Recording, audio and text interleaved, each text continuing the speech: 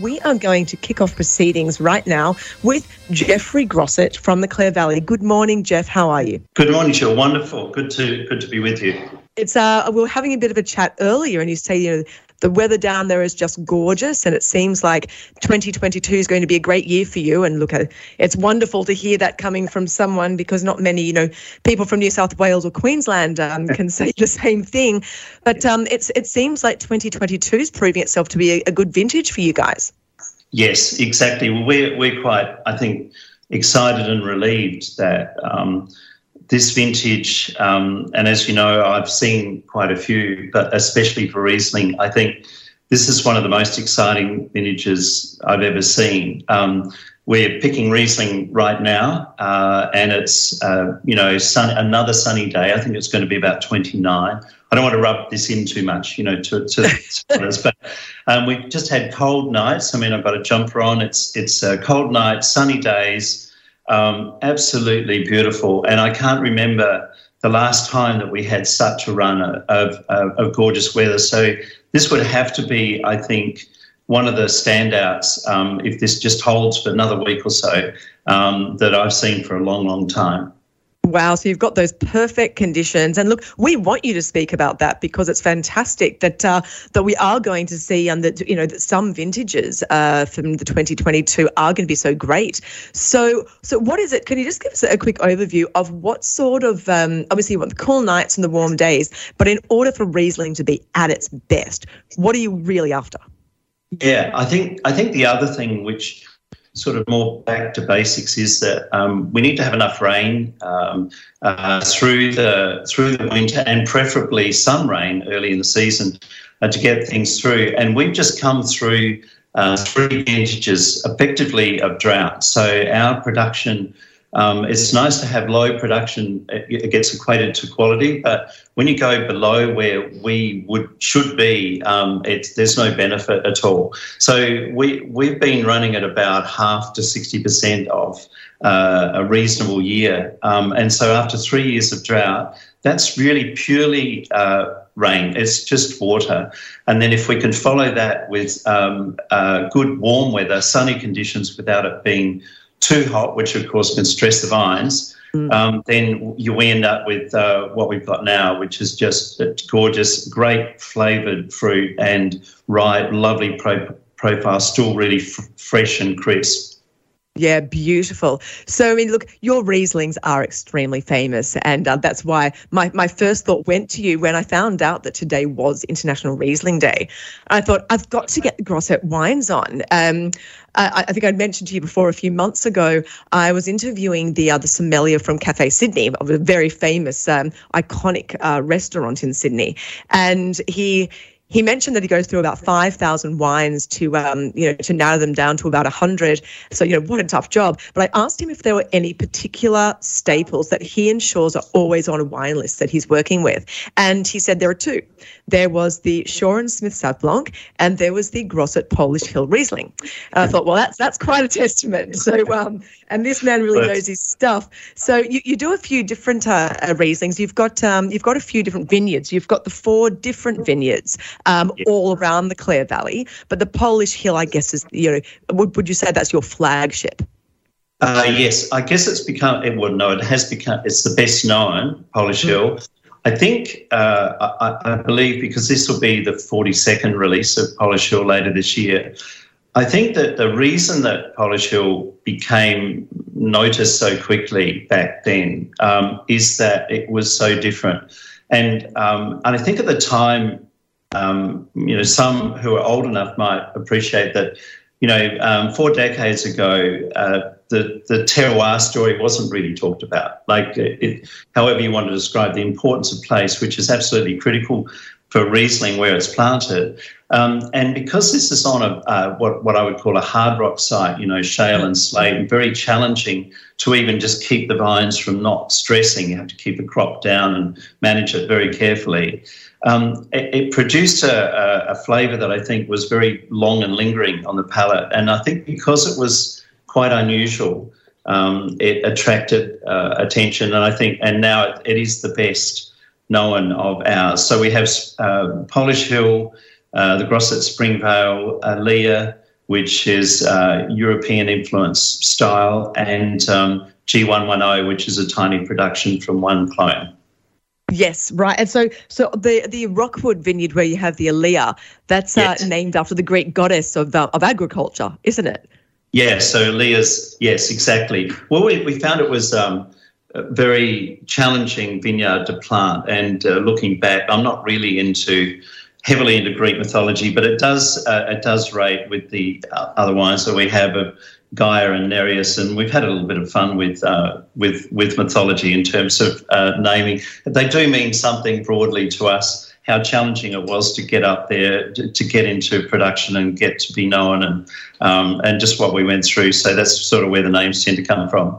Right. Okay. And of course, those that Gaia is actually more of the European style of Riesling as opposed to the other Rieslings that you produce.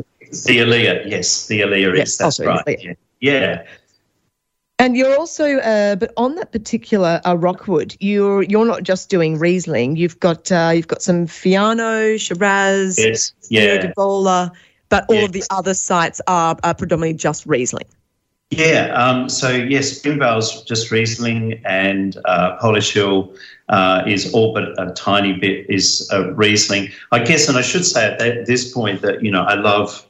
Might sound like my whole life's dedicated to Riesling, but I actually love I love trying such a range of wines and the other great varieties, grape varieties, I guess, I'm pretty much equally fond of, and will love to drink and taste, Cabernet-based wines, of course, Chardonnays, etc., Pinot, of course.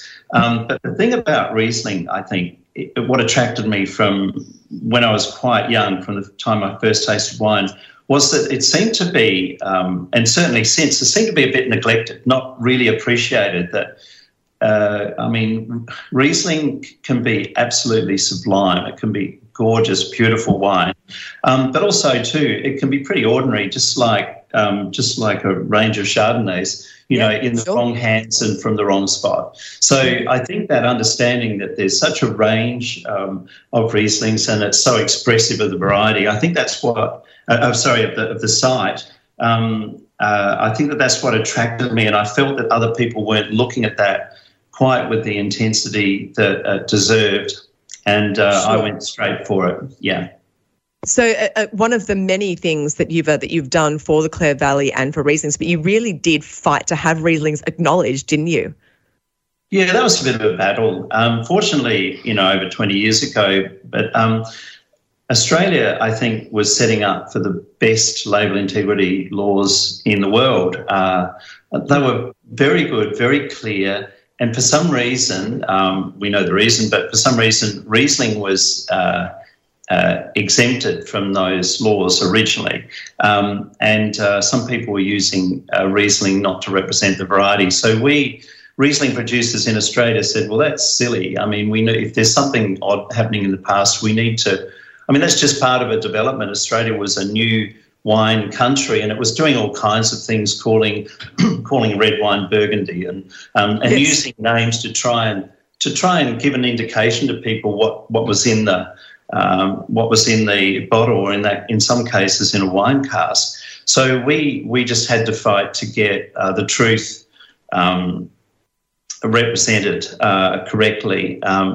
And there was a lovely line from those who might know Tony Brady from Wendouree, who somewhat curiously, I guess, doesn't make Riesling, but he was involved with this with his knowledge of English. He said that Australia was attempting to enshrine into law an untruth. I always thought that was very strong, and perhaps coming from his legal training.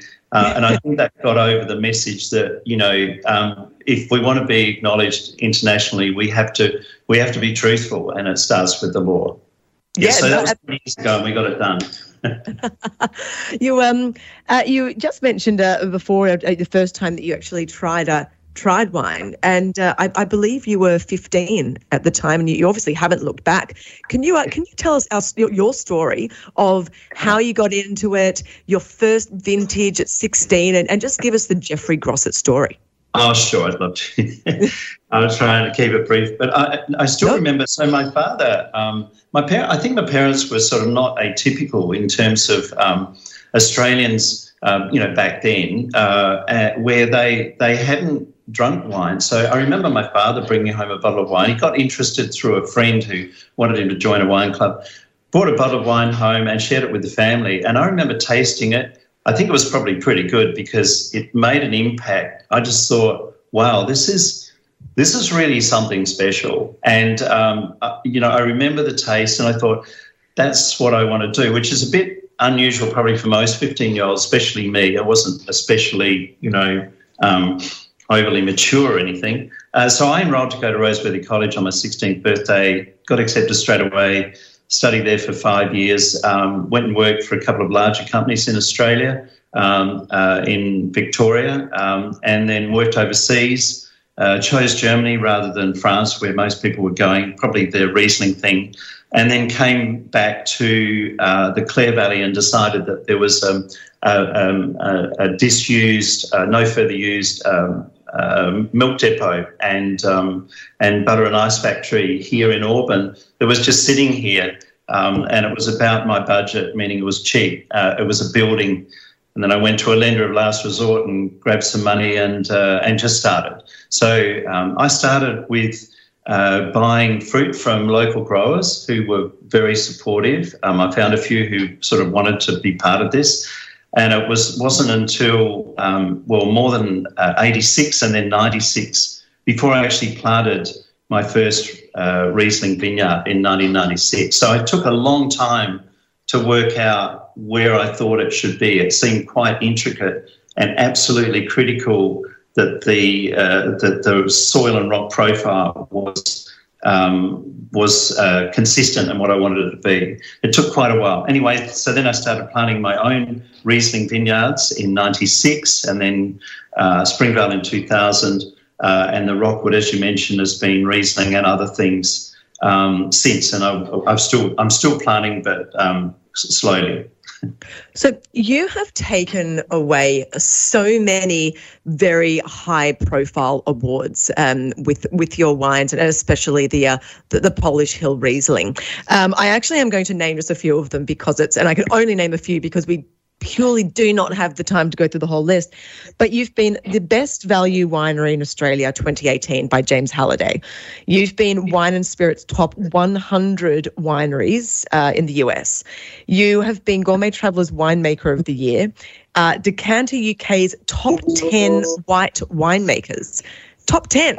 I mean, that's pretty impressive. So what is it about you? What is it? So of course, it's the terroir, and of course, it comes down to climate conditions, etc. But what is it about the Riesling that you make that make head sommeliers of the best restaurants around Australia ensure that you are always on their wine list? Yeah, I think it's attention to detail helps a lot. I think it's critical. I think starting with a lot of people say, well, you start with good fruit, but it means work out where the best site is. And in my case, I couldn't find a vineyard already planted. I know they exist, but so plant the vineyard, follow what somebody said to me one day that terroir tends not to follow legal boundaries. So, you don't necessarily plant a rectangle. It might have to be an odd shape, and that's what I did, to follow what is underneath. Pay lots of attention to that, get the vineyard right. And as I mentioned earlier, I think to you that we found that since we moved to organic certification and biodynamics, we're just getting brighter fruit and brighter wine out of it as well. So go to the trouble of really pushing it. Once you've got the best site and managing it the best way you can, go even further, I think.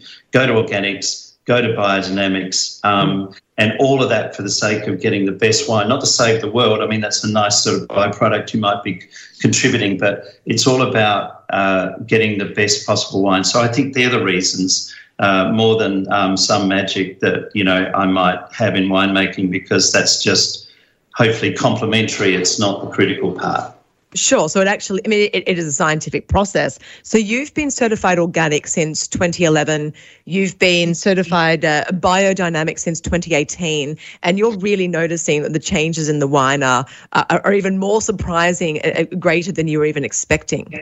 Yeah, absolutely. And I am genuinely surprised. If you drew a graph of sort of the improvement, it's been nice and steady over a decade or two. But I think there's been an uptick particularly with the adding biodynamics to the organic status. And it's more than I expected. And I think the vines look brighter and healthier and happier, and the fruit looks the same.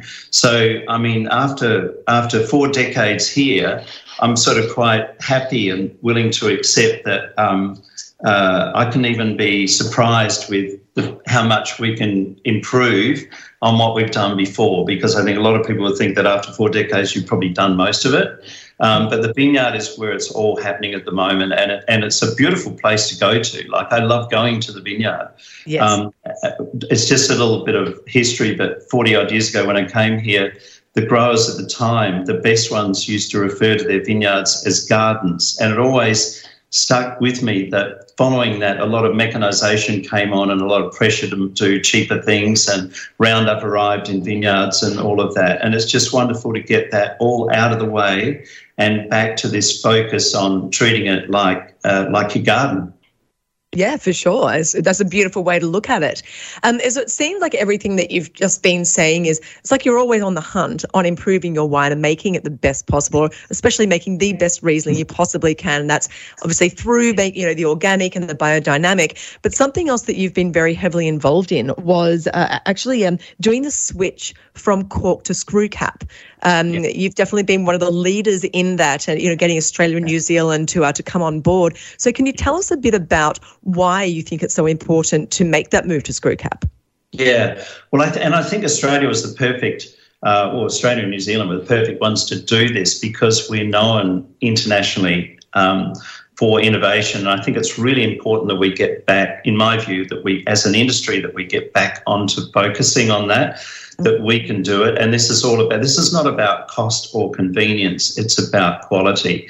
And so we're finding that all the effort that I think I've referred to this morning, about all the effort, where to plant, getting it in there, getting the chemicals out, getting the best expression of variety in place, all of that was challenged by putting a cork in it, because they're unpredictable. So they can either allow the wine to develop too quickly, or in fact, in the worst cases, they can taint the wine. So, it was something that we didn't have control over. So we showed that screw caps can be very slightly permeable and allow the development, albeit a bit slower than a cork, that you're not compromising the wine at all. The wines will age beautifully, but absolutely predictably. All we needed to do was convince people that this was a move from the tradition that was the best for 200 years because they didn't have anything else, to the new technology that will allow people to focus on the wine rather than, if they're getting romance out of popping a cork, I really think they need to, perhaps rethink their lives. It's the wine that's the exciting part, in my view. Valentine's Day is all over for these people. Oh, that's hilarious. It does seem slightly, well, I'm not quite sure whether the term is sad, but I will use that one, that there are a lot of countries, France included, that didn't want to go to the screw cap because of this, whether it is the romantic notion of the cork or whether they purely believe that it can, allow the bottles to age better with cork. Whatever it is behind it, it seems like a bit of a lack of innovation in their minds of the way to move forward. Because everything you've just said, it's proof. We've had screw caps since what year was it that they painted? 2000. Yeah, 2000. So right. We've had more than two. We've got Riesling for more than 2 decades now in our cellar. Yeah. So you're right. So if you're on your 42nd vintage. So you're right. So half of the time that you've been making it actually have been screw caps. And so it's testament to. So when it comes to your Rieslings, how long would you suggest to put them down? So for Riesling, we suggest either drink them, we think they look amazing straight away. So we found that's the other thing too, that the better the vineyards are. And I think if you're in tune with getting that best expression, the wines can look beautifully balanced on release. So we focus on that. But then if you're going to keep it, I think probably at least 6 years to get just a little bit of that, a rounding of bottle maturity. I think you need 6 years minimum, up to about 20 to 25 years. We're finding that is, well, we don't know the limit now because we can only go back 22, but those wines, the 2000 Polish Hill is drinking beautifully now. It's getting close to perhaps its peak. That was a warm year, whereas a cooler year like 02 would you'd probably be quite happy to keep it a little bit longer. So 20 years is a guide. 6 to 20 would be good. Sure. So I think I do hear quite a few people mention that, you buy a case and you put them all down, but you have one straight away. You pull one out in 5 years, one maybe in 8, and then leave one to 20. So you tend to, I think that's it. I think I often recommend when, particularly my more serious customers, when they say when to drink this, I would often say, look, maybe 6 o'clock, try. Just open one and then keep a few for 6 years. That's a nice way to do it. So, Jeffrey, based on the fact that it is International Riesling Day today, will you be enjoying a Riesling later on? Absolutely. Excellent. I could have said that even if it wasn't Riesling Day, but International Riesling Day, this is what we'll be doing. Once we get through the work of crushing a few loads of Riesling, we'll be celebrating probably with a couple of Rieslings actually, and have a little sort of tasting, a little mini tasting. And may I ask what Rieslings they are or will be? I think it'll be some competitors from Australia. We have a strong association with some German and French producers. So I'm thinking it'll probably be a German producer. I think.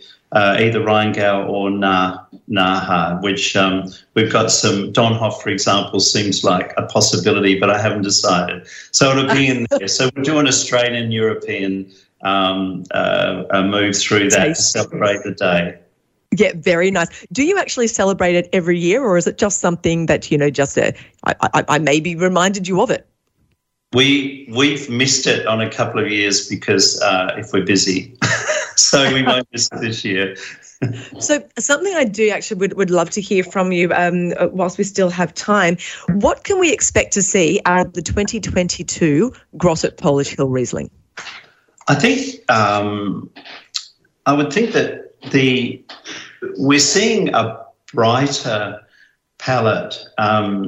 It might be subtle from year to year and allowing for the seasonal differences. But what we're getting is quite a great intensity this year. So I think even more intensity than last year, but also bright and fresh. The fruit seems to be crisp and fresh, and yet it has this amazing intensity and lingering flavour. Now that's on the fruit and on the juice that we've made so far. We haven't started any ferments yet. So I'm thinking we'll just get out intensity with that backbone that people look for aging, but still lovely wine to drink on release, but very, I think, very expressive. And that's really what we've been looking for many years, I think, is to just get a little bit more expression and a little bit more instant satisfaction from the first smell and the first sip. I think that's what we're going to get this year.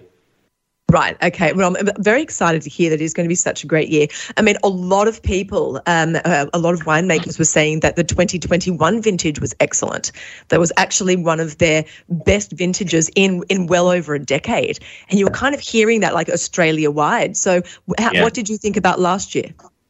Well, the wonderful thing for us is that we've actually got more like an average crop this year, as well as the quality of fruit. I think in terms of just look of the fruit, it would be each vineyard that's coming so far, it looks as good or better than last year.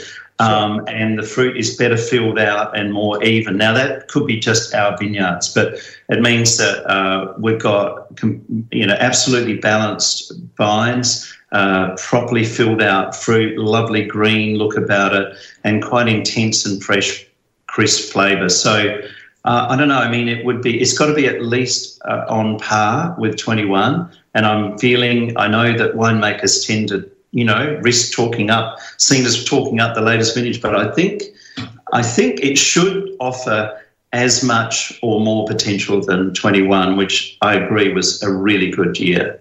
I mean, we're just relieved because, as I said, for those who've been through drought conditions like we have here, of just not having we've made some lovely wines, but we just haven't been able to supply the market. And, everyone's kept busy, and I kept paying everybody and they're happy.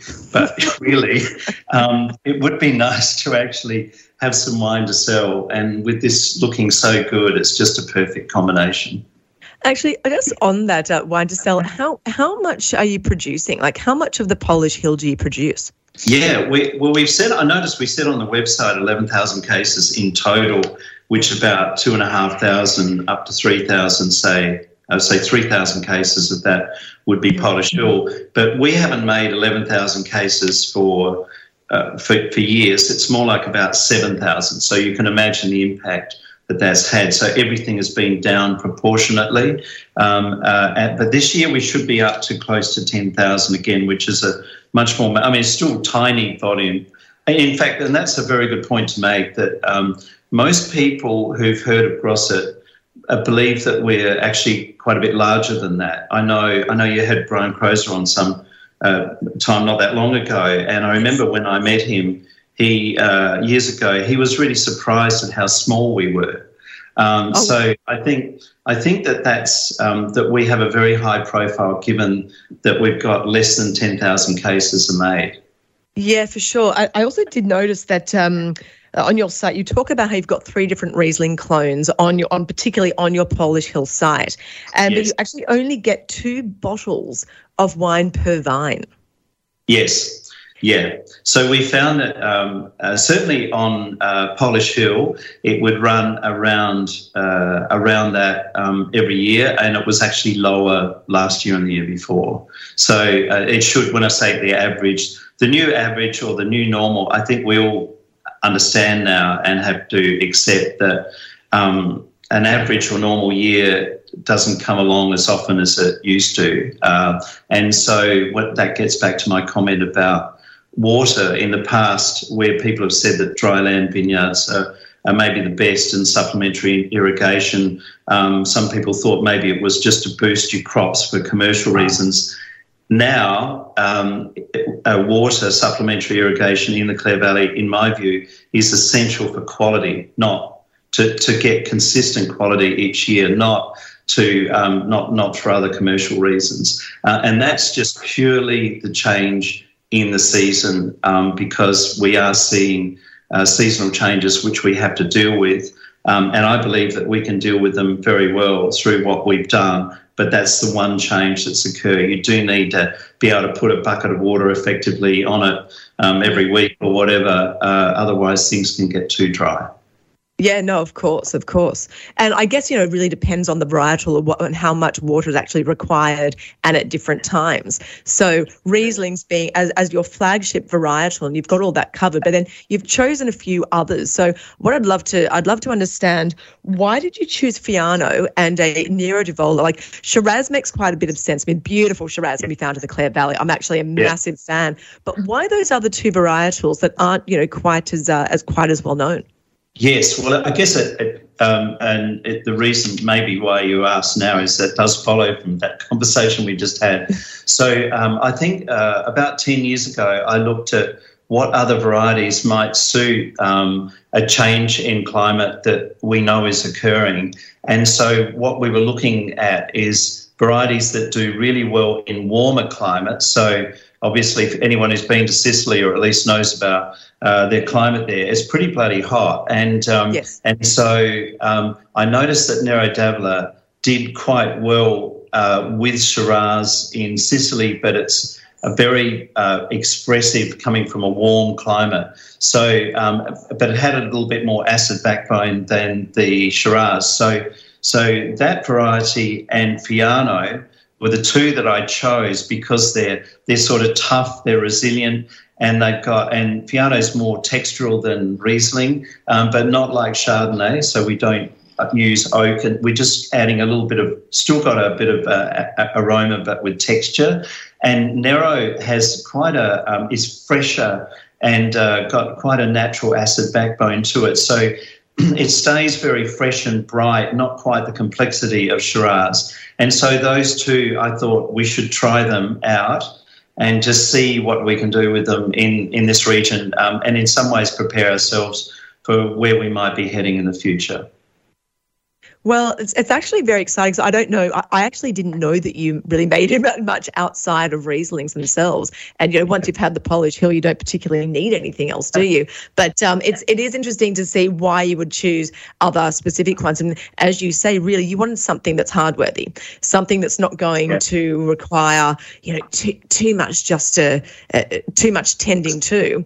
And I guess the Clare Valley itself, and the fact that you've got the 4 different vineyards that, even though they're at Clare, they're all, I think apart from 2 of them, they seem to be quite spread out and different terroirs.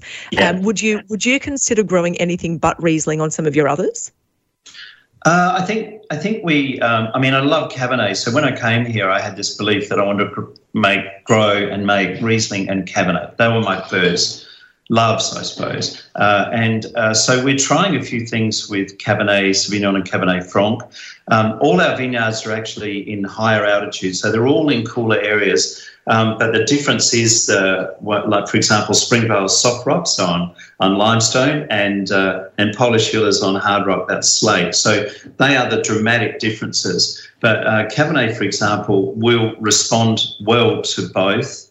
And we are looking at some Cabernet on hard rock, for example, to just see what impact that has. But to me, Cabernet expresses itself differently, like Riesling does, perhaps less obvious because you're going through a different a process in winemaking, but it's still there. So, we're doing all of that. So in spite of being here for 4 decades, we're concentrating on Gaia, which is our Cabernet blend, as well as doing those Italian varieties. But Riesling is still 70% of what we do, and our main focus. But we are very serious about the others, particularly about Gaia. We think that that's a beautiful, elegant Cabernet, and that's the style that I love. So that's what. Basically, I guess it comes down to really important. I'm making wine that I want to drink.